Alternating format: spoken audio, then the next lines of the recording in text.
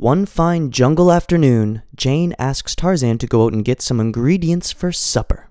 Tarzan leaps out of the treehouse, eager to please, and goes on a search for some food. He first comes across a huge flock of finches. Tarzan loves eating finches, so he grabs a few of them up, puts them in a bag, and continues his hunt. Next, he comes across a huge school of chimpanzees. Tarzan also likes eating chimps, so he grabs a few, puts them in a bag, and returns home to Jane.